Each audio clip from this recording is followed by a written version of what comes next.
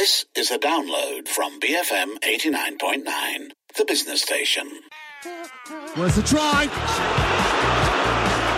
And he's always prepared to give it a go. Off the ball on BFM 89.9. Hello, we are Off the Ball with myself, Cam Ruslan, and right now we have two pundits.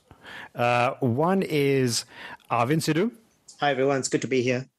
Good to have you. And Kishnan Sundaresan. Hello everyone, what a weekend of football, huh? Yeah, what a weekend. And hopefully we're going to be joined by Nicholas Anil. Let's see what happens there. But Kishnan, such a professional, he's joined us. He's in a car park, in his car right now. We, as Kish said, it's been one hell of a weekend of football. Some really big surprises. But let's start with the most anticipated match and the most important match, which saw Manchester City 2, Liverpool 2. Honours even. Liverpool would have wanted the victory. I guess we're just where we started. But I thought, Kish, if I start with you, I thought both teams played as well as they possibly could. Oh, Cam, you're absolutely right. It was an incredible game of football. And make no mistakes, the last time both sides played each other, which was, I think, about 6 months ago in the league as well, I remember that being an incredible game of football as well. And the sense of anticipation that existed in the build-up to this game, I was a little bit worried that we might get a bit of a downer, only because this time around there's a lot more at stake, right? Both teams are fighting it out for the league.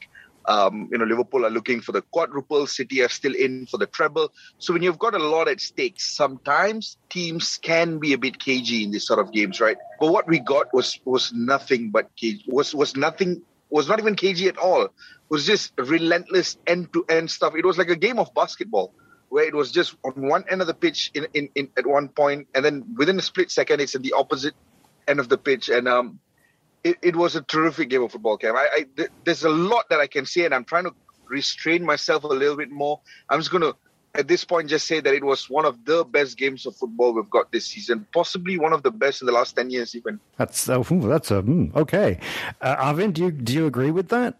Yeah, I mean, these two teams really set the benchmark, right? They're the benchmark, they're the standard. I think at one point, Peter Drury said that, welcome to the pleasure dome. That was, for me, that was a very, very, very opportune way of saying it, because we all got pleasure from watching that type of football. I mean, some of the passing, Cam, when you look at that, I mean, we're looking at you, Kevin De Bruyne, was just out of this world. And some of the touches, we're looking at you, Sadio Mane, was just sublime.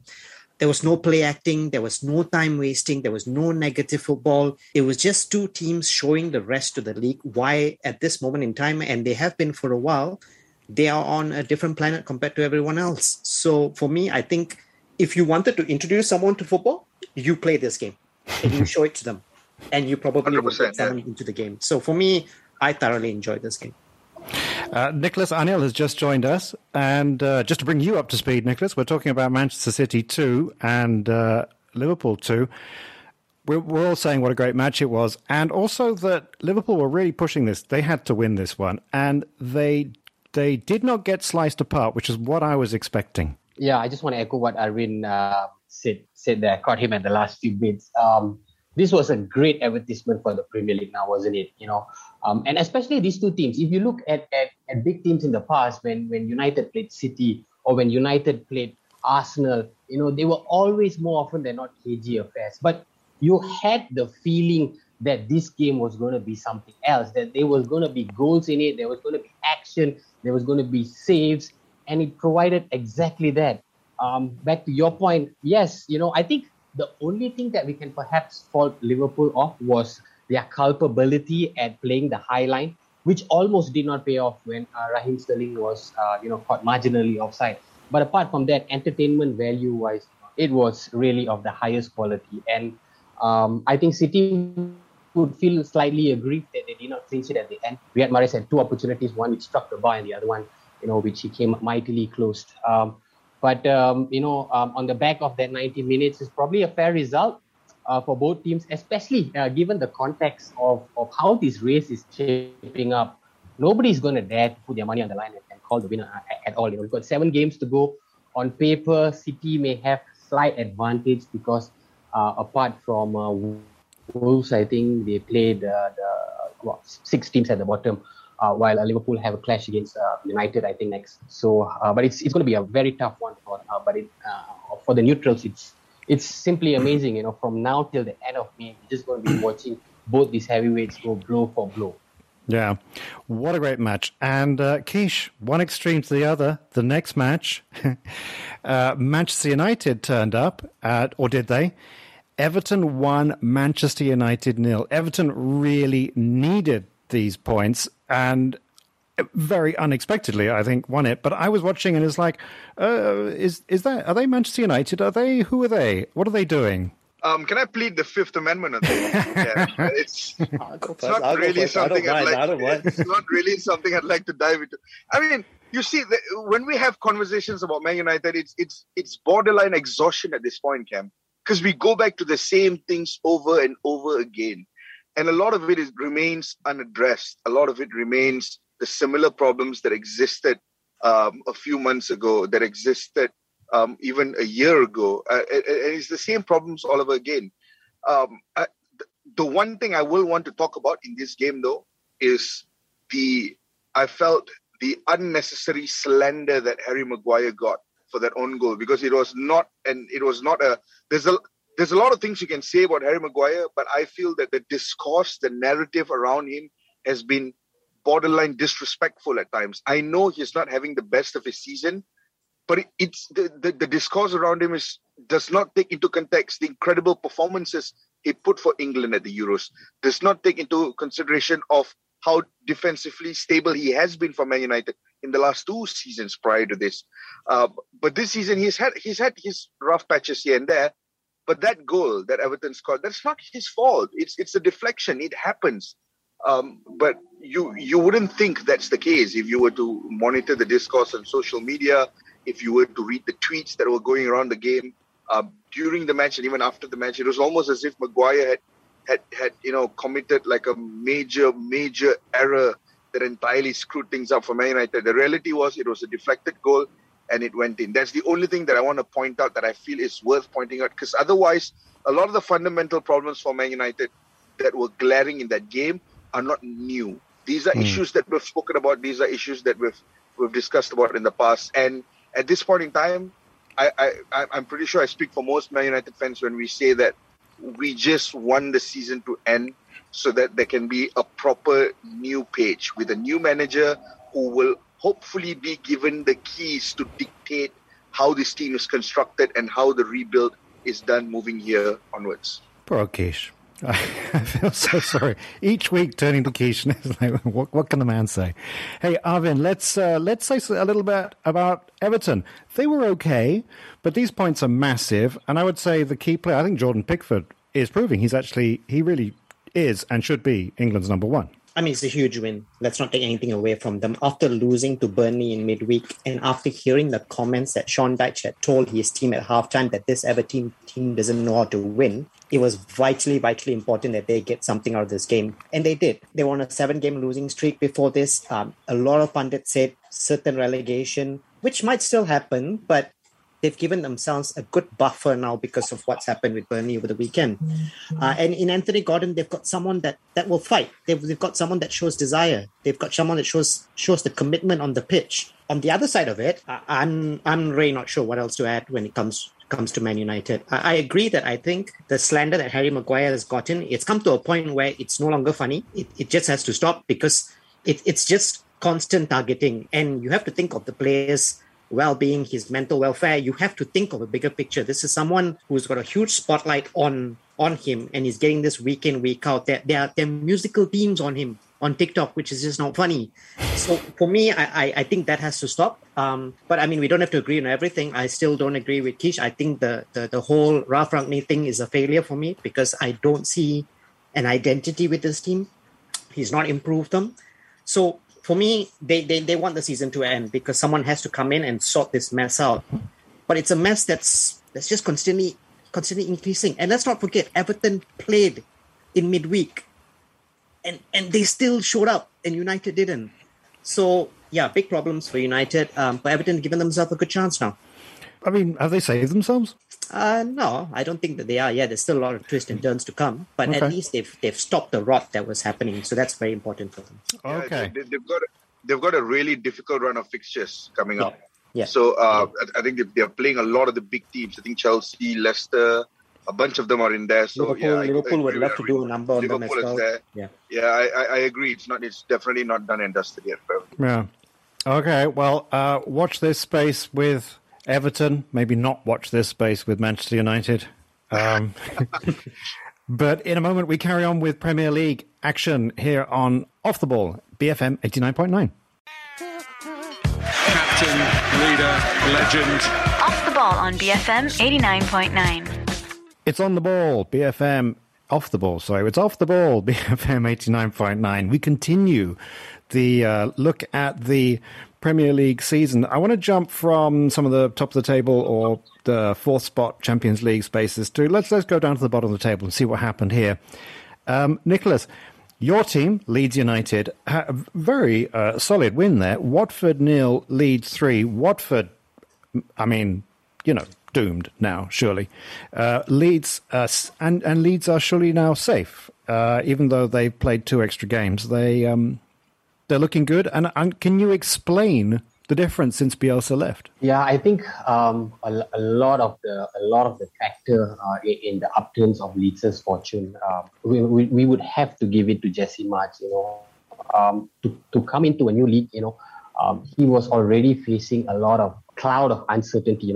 Americans are usually not the most favorite managers to come into the high intensity that the Premier League is producing week in, week out.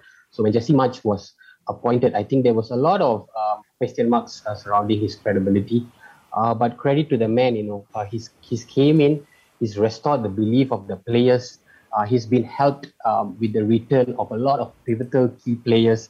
And that has really, really helped Leeds to get 3 wins, on the trot. Is not a mean feat, but he's achieved it with such grace. He's always had positive things to say. Some of his man management with some of the players individually and together as a group has been magnificent. And in the evidence of this victory, this was supposed to be neck for neck, a really close encounter. But credit Leeds, they were by far the superior team. Didn't offer Watford much chances to play. Got the goals. They were really some solid goals. And the return of the likes of Calvin Phillips, Liam Cooper, pivotal players even from the Championship days has really solidified Leeds United. And I think the impetus is now for them to just go on and cement the status in the Premier League. Because if you look at Burnley and Everton, they're still struggling. They've got a lot of tough matches which they're gonna struggle to get through. And the advantage is on Leeds to go on and really secure the place. So, really credit to Jesse Marsch and the work that he's done. It's not easy to come in and change the fortunes of the team in such a short span of time, but he's achieved it. Arvin, Leeds is your team too, and you must be very happy. But if you could, would you have Bielsa there still? Or is Jesse Marsch the man to take them forward? It's a tough question. I believe the way Leeds were going with the defensive issues that they were having and conceding that many goals, it's very hard to keep a manager like that. Yes, there were a lot of other factors like losing key players. And Liam Cooper is such an important part of that backline. While he's not the best of defenders, he's not the most skillful of defenders, but he organizes things in a way that not many other defenders in the Leeds backline can do. So for me, I still feel that the returning players would have helped Bielsa, but that's hindsight. It's a wonderful thing. But now when we look at what he's done now, the first clean sheet since November, that's crucial for Leeds. They've been leaking in goals. He's been able to solidify things. The man-marking style has gone out the window. But when you look at this game, and Nick was right, Illan Melia was rarely troubled at all.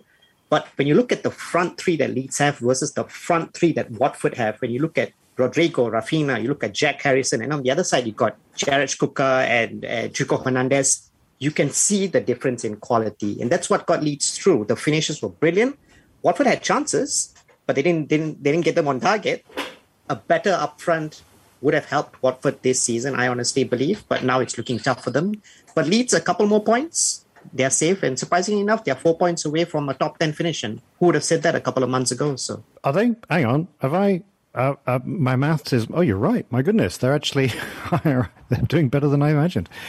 Keish, I'm always giving you the best matches here. I'm going to give you now an opportunity to talk about Norwich 2, Burnley 0. Actually, this to me was an absolute shock. Norwich have not shown, this ability, and I was thinking that Sean Dyche was getting Burnley into some kind of rhythm here, but Burnley had a chance, and I think they're now cementing their place in the bottom three. I still think it's not over yet. I think in the remaining 8 games, things can change. Everton can lose a bunch of games. Burnley can win. Although I was genuinely surprised by the way Burnley played against Norwich. I stayed up for that game between Everton and Burnley in midweek, and it was insane. It was incredible. It was end-to-end stuff. Both teams, it looked like a proper relegation scrap, right? It's survival of the fittest, and that's what you saw on the pitch. And that level of desire and ability to fight that we got from Burnley in that game against Everton, we didn't get that against Norwich. And I'm saying I'm looking at the game and I'm wondering to myself, is this a case of Burnley having emotionally exhausted themselves in that Everton game? Because they had to really push.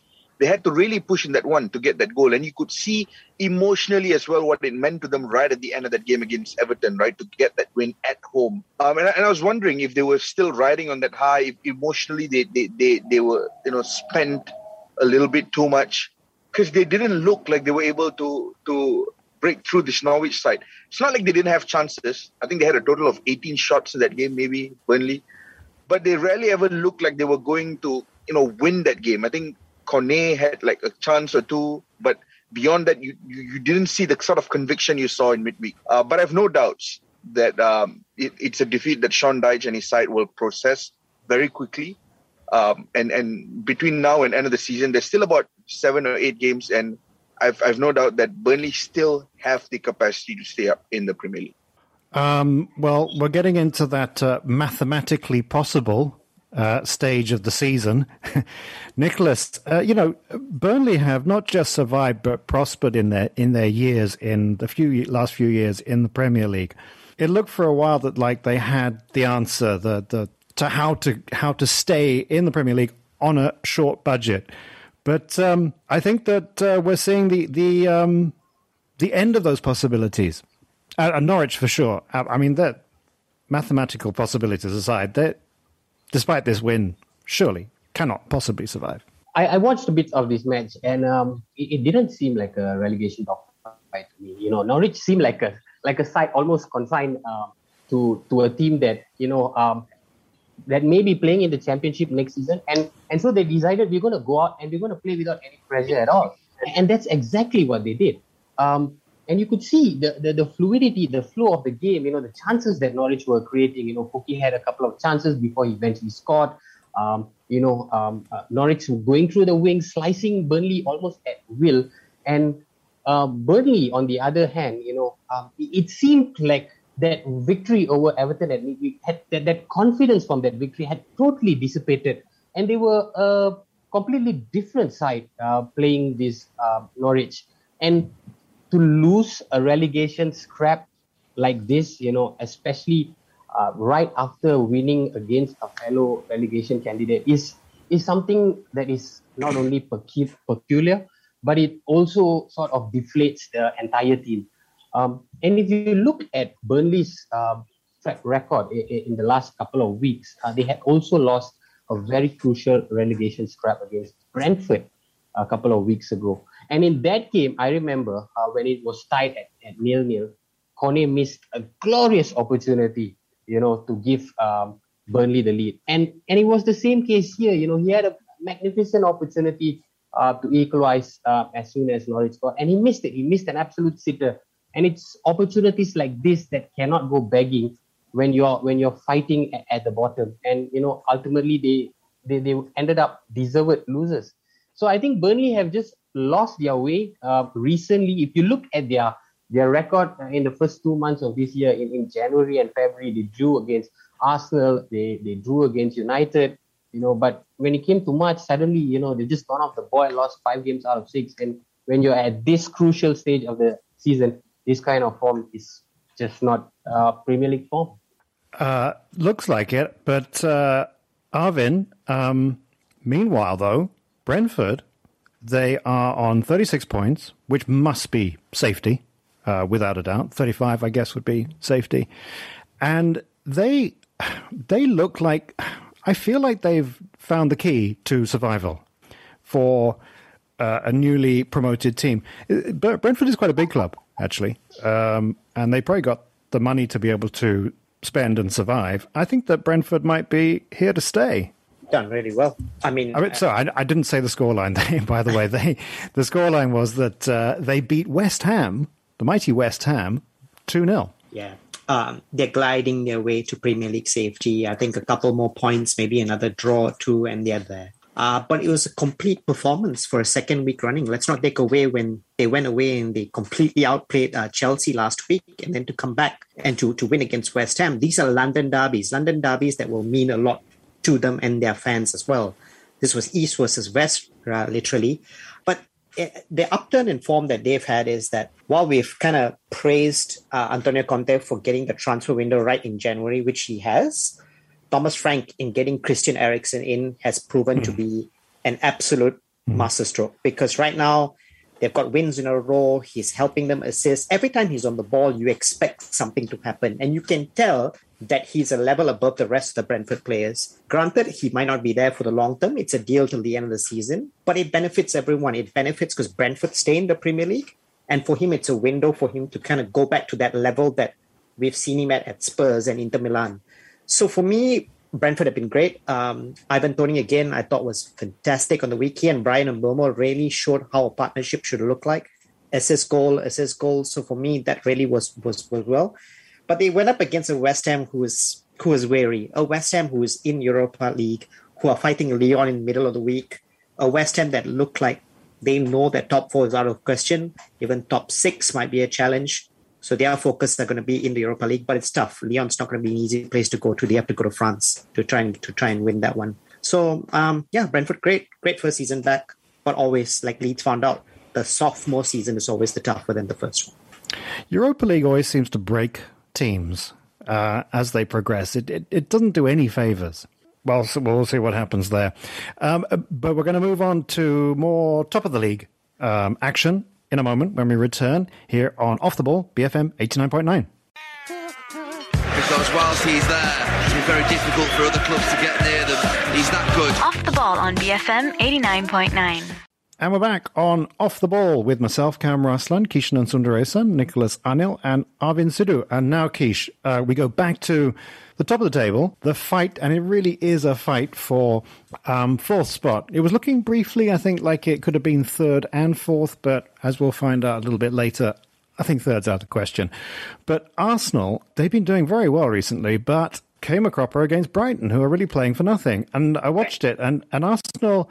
It looked like Brighton were Arsenal, and Arsenal were, I don't know who they were.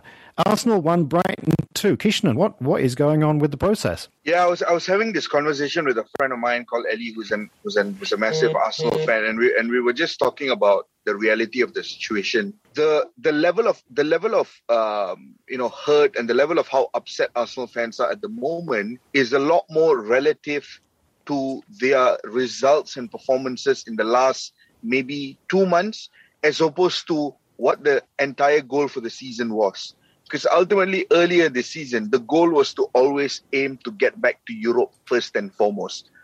It was always going to be unreasonable to expect an immediate jump back into the Champions League.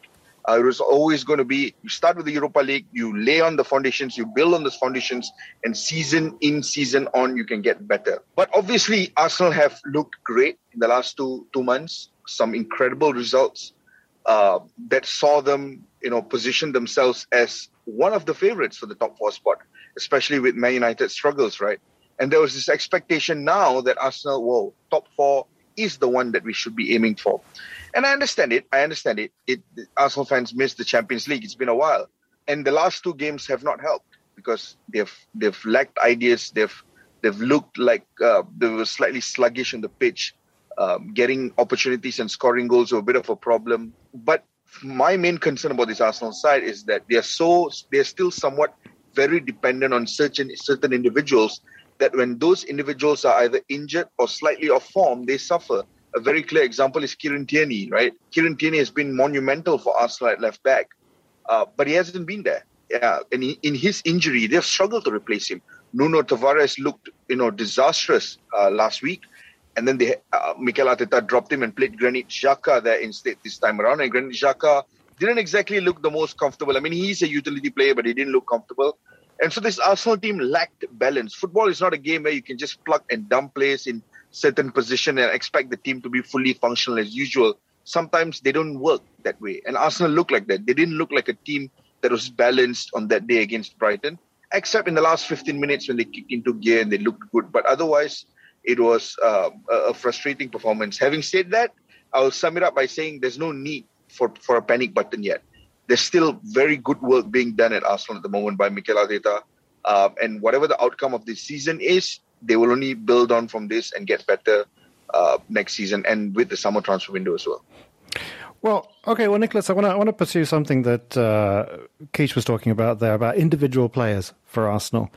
And this is an Arsenal team where I don't personally see any of those great individuals I'm used to coming out of Arsenal. That does a team perhaps need some larger-than-life character, somebody like a Thierry Henry who can dazzle and or take the game by the scruff of the neck and not just be part of the process, part of the machine. It seems like a rather flavorless, characterless bunch of players. Yeah, but in patches, Arsenal have shown that they are not solely dependent on any particular player to shine.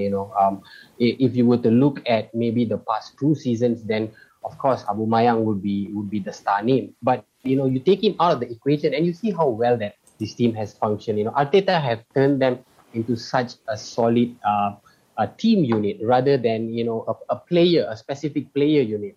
Of course, having said that, you have a lot of players that have shown more than others. You're talking about Bukayo Saka, Emil Smith-Rowe, Martin Odegaard has been phenomenal as well.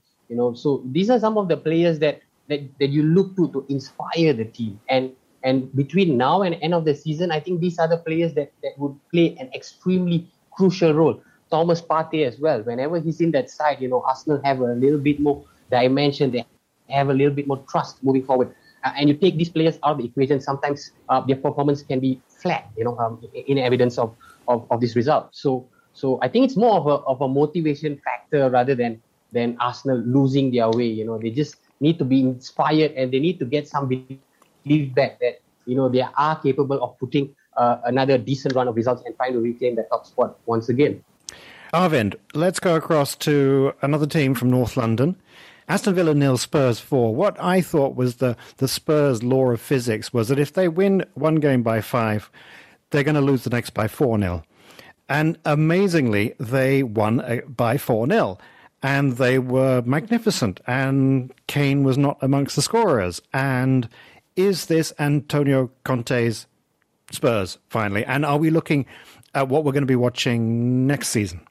Yeah, I think it's slowly developing into that. The scoreline will suggest complete dominance from Spurs, but a sign of a really good team is winning without playing especially well throughout the game. And there were times in that game where actually Villa took the game to Spurs. They just couldn't finish it off.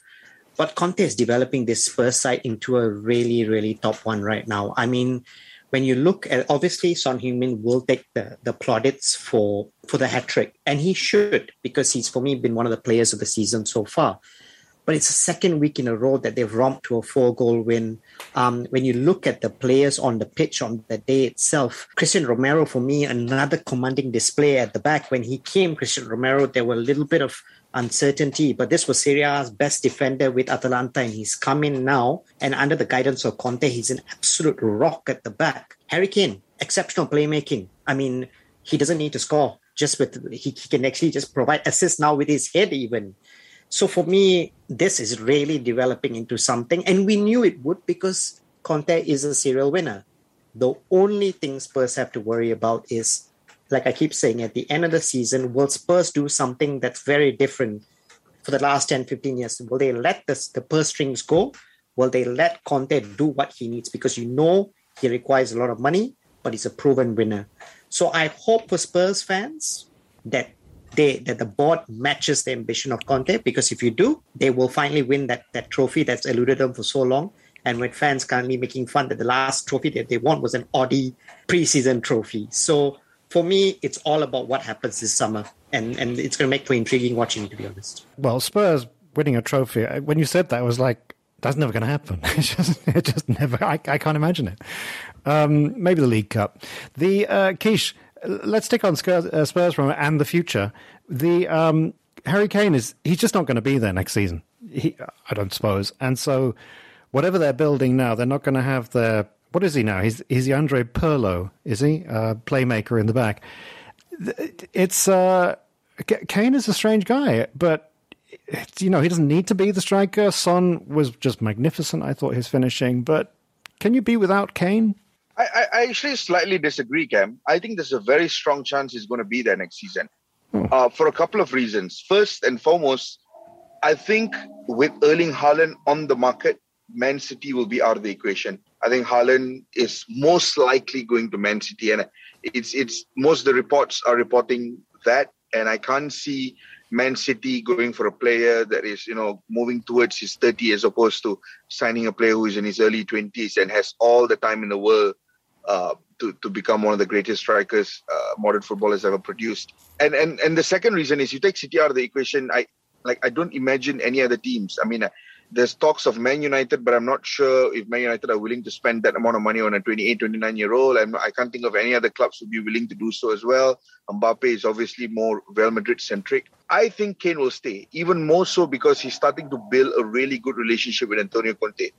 And let's be honest, when it comes to Harry Kane, it's never been about disrespecting Spurs. It's never been about him wanting to leave Spurs because Spurs was a small club. No, Spurs is the club that he passionately adores.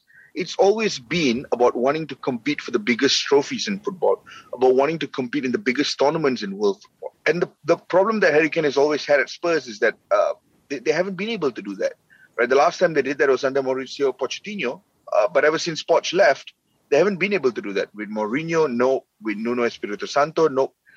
But Antonio Conte is a world-class manager, and that appointment, when it was announced, I felt that this appointment was not just for Spurs, but it was also a reminder directly from Daniel Levy towards Harry Kane that, hey, we have got ambitions, that we do want to match your ambitions in this football club. And I think Harry Kane will stay. And next season, with a fully committed Harry Kane, with Son Heung-min looking like he's back to his best, with Dejan Kulusevski being an incredible player that adds balance to that front three, you put in a couple more additions, especially at centre-back, probably a bit more in midfield and the full-back positions. This Spurs side could be a real cause for concern for most of the teams in the Premier League next season.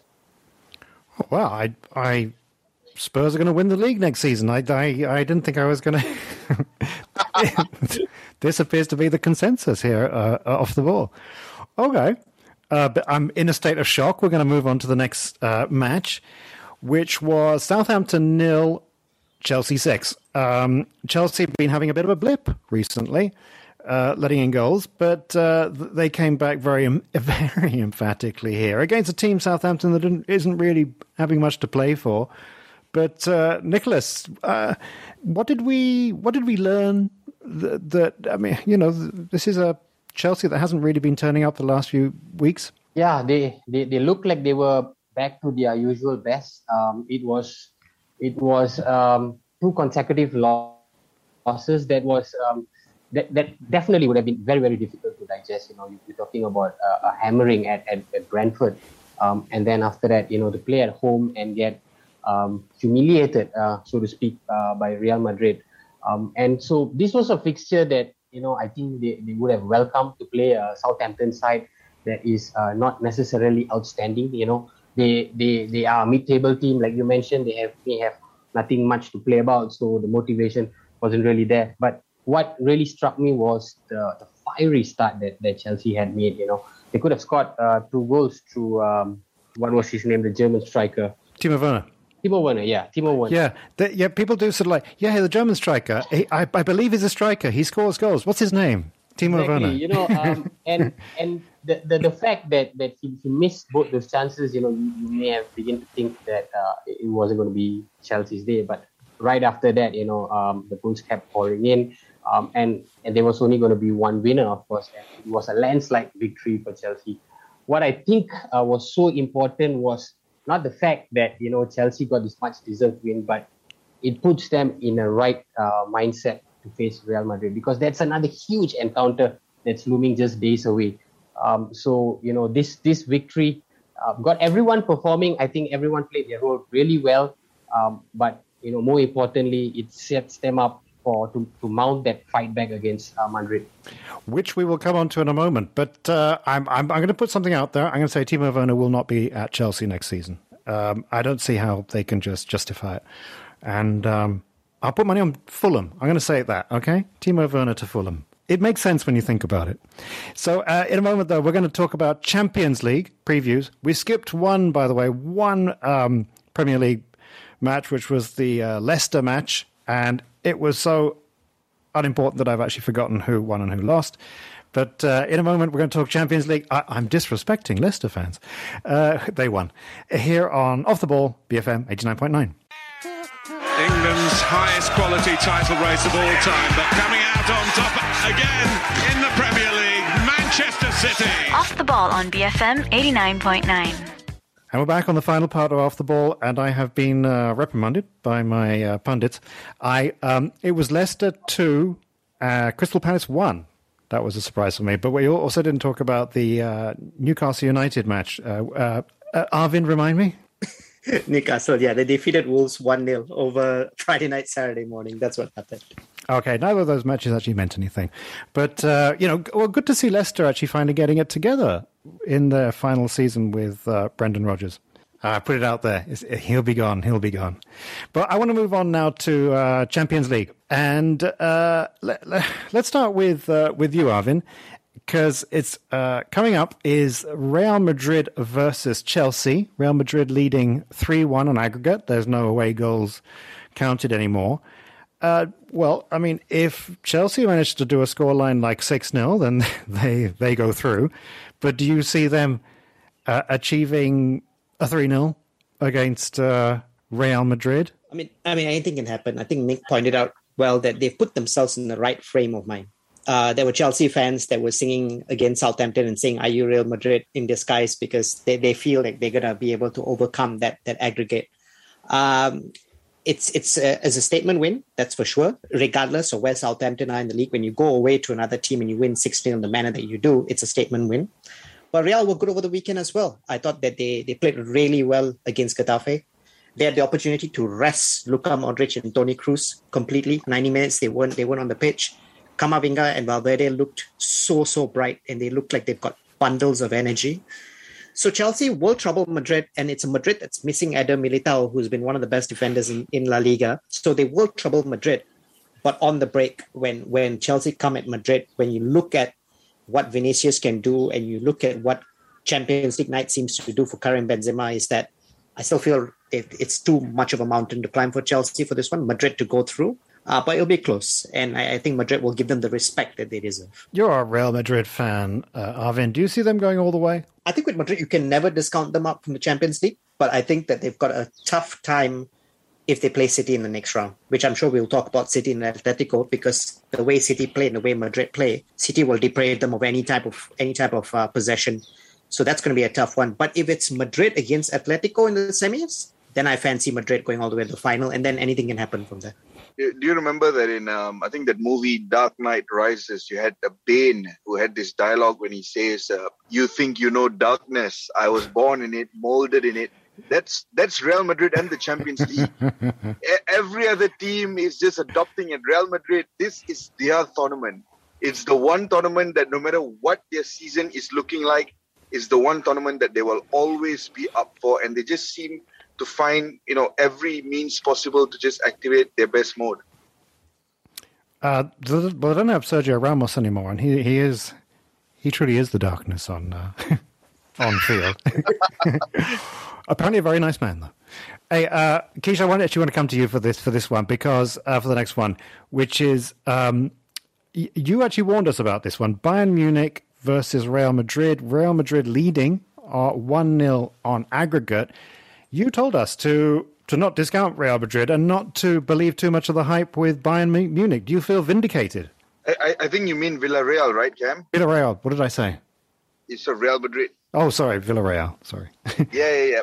But again, keeping it Real. Again, the first leg that we saw the other day was the perfect breakdown of why this Bayern side can be got at, why this Bayern side does have weakness at the back, and it's been pretty evident for anyone who has followed the Bundesliga this year that they've got so much of options going forward, but defensively they're still finding their feet, because that entire defensive setup has not had a consistent run of game this season, right? First and foremost, they lost Jerome Boateng. He left the club to join Lyon. David Alaba left to join Real Madrid. They had to bring in Dayot Upamecano. There was that contract situation with Niklas Süle, who is now agreed to join Borussia Dortmund.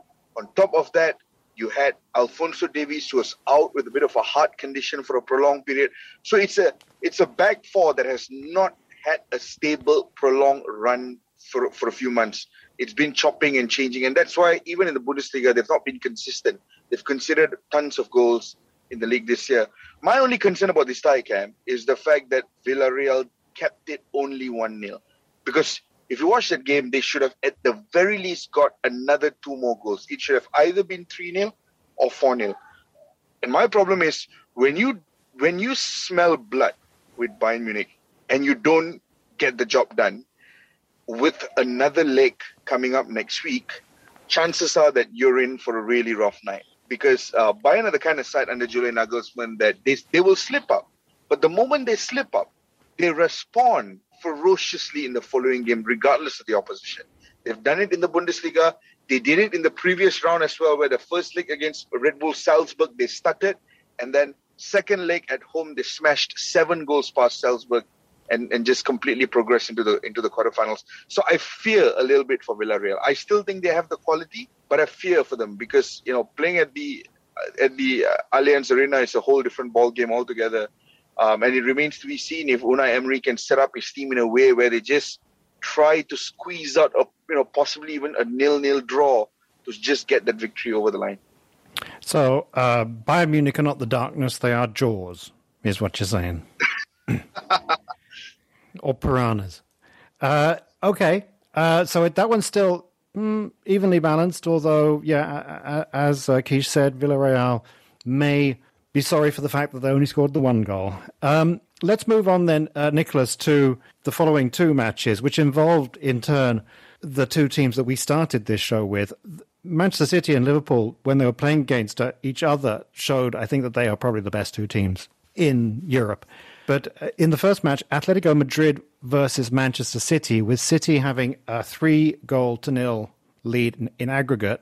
Atletico Madrid, I would have thought, would be a one possible team that could stop them with their, what Des likes to call, anti-football. But I don't see Atletico Madrid putting 3 or 4 past Manchester City. Do you? No. But they've definitely got to be more adventurous. They've got to take more risk. They cannot play in a 5-5-0 formation like they did in the first leg. That football was actually, I think, worldwide criticized because of the approach. While it was magnificent defensively, not allowing any space for City to try and carve open chances.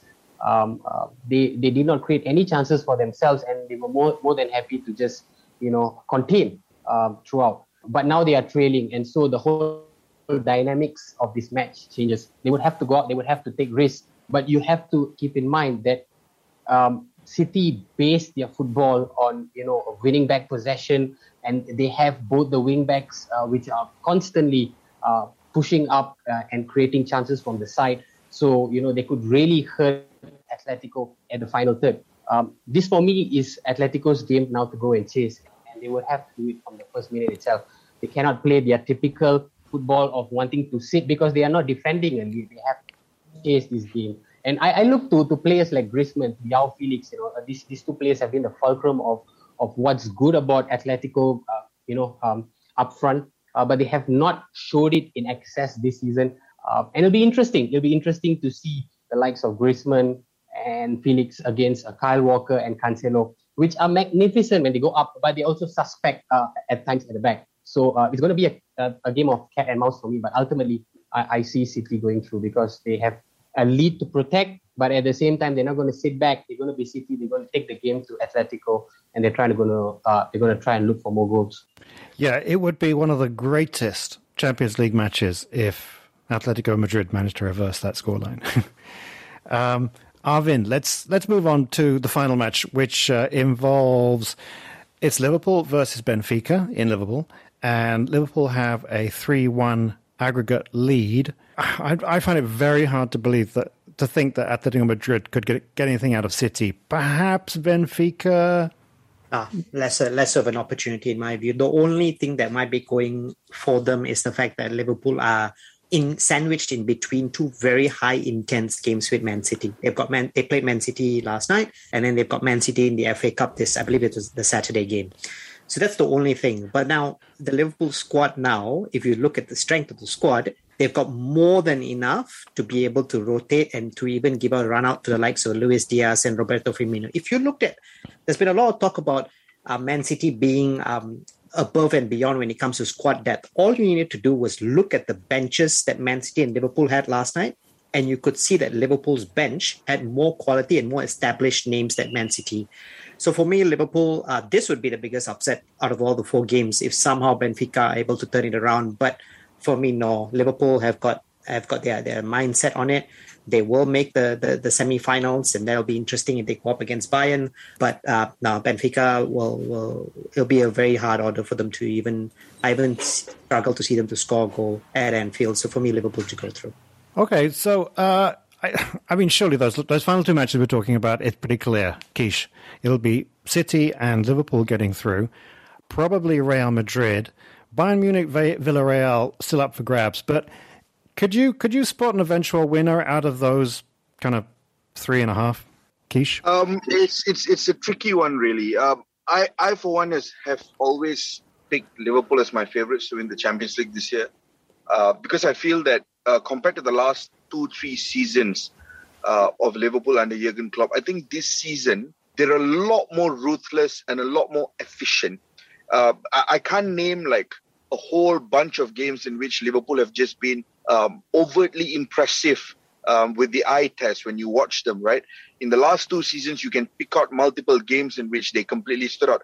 This year, they've just been ruthlessly efficient. I think the last 22 games, only 1 defeat. And if you look at a lot of those games, a lot of it is like 2-1, a lot of 3-1s, 3-2s. So they've been very ruthless, very efficient in those results. And I feel that when you have a momentum like that, you tend to do well in the Champions League.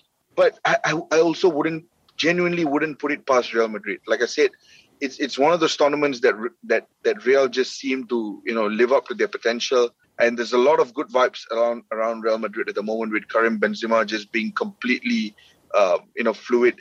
And you look at this Real Madrid team and you think that it's got a bit of a last dance vibe about it, only because you can see this midfield being overhauled in the coming years, possibly even next season, right? And this could be the one final opportunity for them to win another continental crown. So I really wouldn't put it past Real Madrid, really. It's one of those teams that you just never, ever dismiss. Right. Okay. So I think Arvind is going for Real Madrid as the eventual winner. The heart would say yes. Okay. And I agree that the opportunity is always there for Madrid to take it. But I just have a sense of feeling that Man City will do it this year. I believe that when you lose a final, when you come back the next season, there's an added impetus for big teams. We saw that with Liverpool when they lost the Champions League final to Real Madrid. They came back and they won it again after that. So for me, Man City, after losing last season where Pep overthought it, I think for me, Man City will do it this year. Okay, let's leave the last word with you then, Nicholas. Who's going to win the Champions League this year? Yeah, I'm with Arvin on this. I think Man City have a lot of frustrations, a lot of bitter disappointments from last year's final. And knowing the man that Pep is, when he took this job in Man City, one of the key driving factors was to win them that elusive Champions League. They came so close last year, got denied by Chelsea. And I think if you were to offer Pep the opportunity now, the chance to grab one of the titles, be it the EPL, between the EPL, the FA Cup and the Champions League, it's a no-brainer which he would go for. So he's definitely, at the back of his mind, he's definitely paying special emphasis to the tournament, even though he may not outright say it. Winning the Champions League would really put City among the top of the echelons of the best in Europe. And I think they have yet to reach that level, just like PSG. If they are able to do this in this pool of clubs, which are mainly comprised of European winners, then it would be an unforgettable season for them. For a moment there, I thought you were suggesting that Pep was going to throw everything away just to win the FA Cup, but which I think he should do.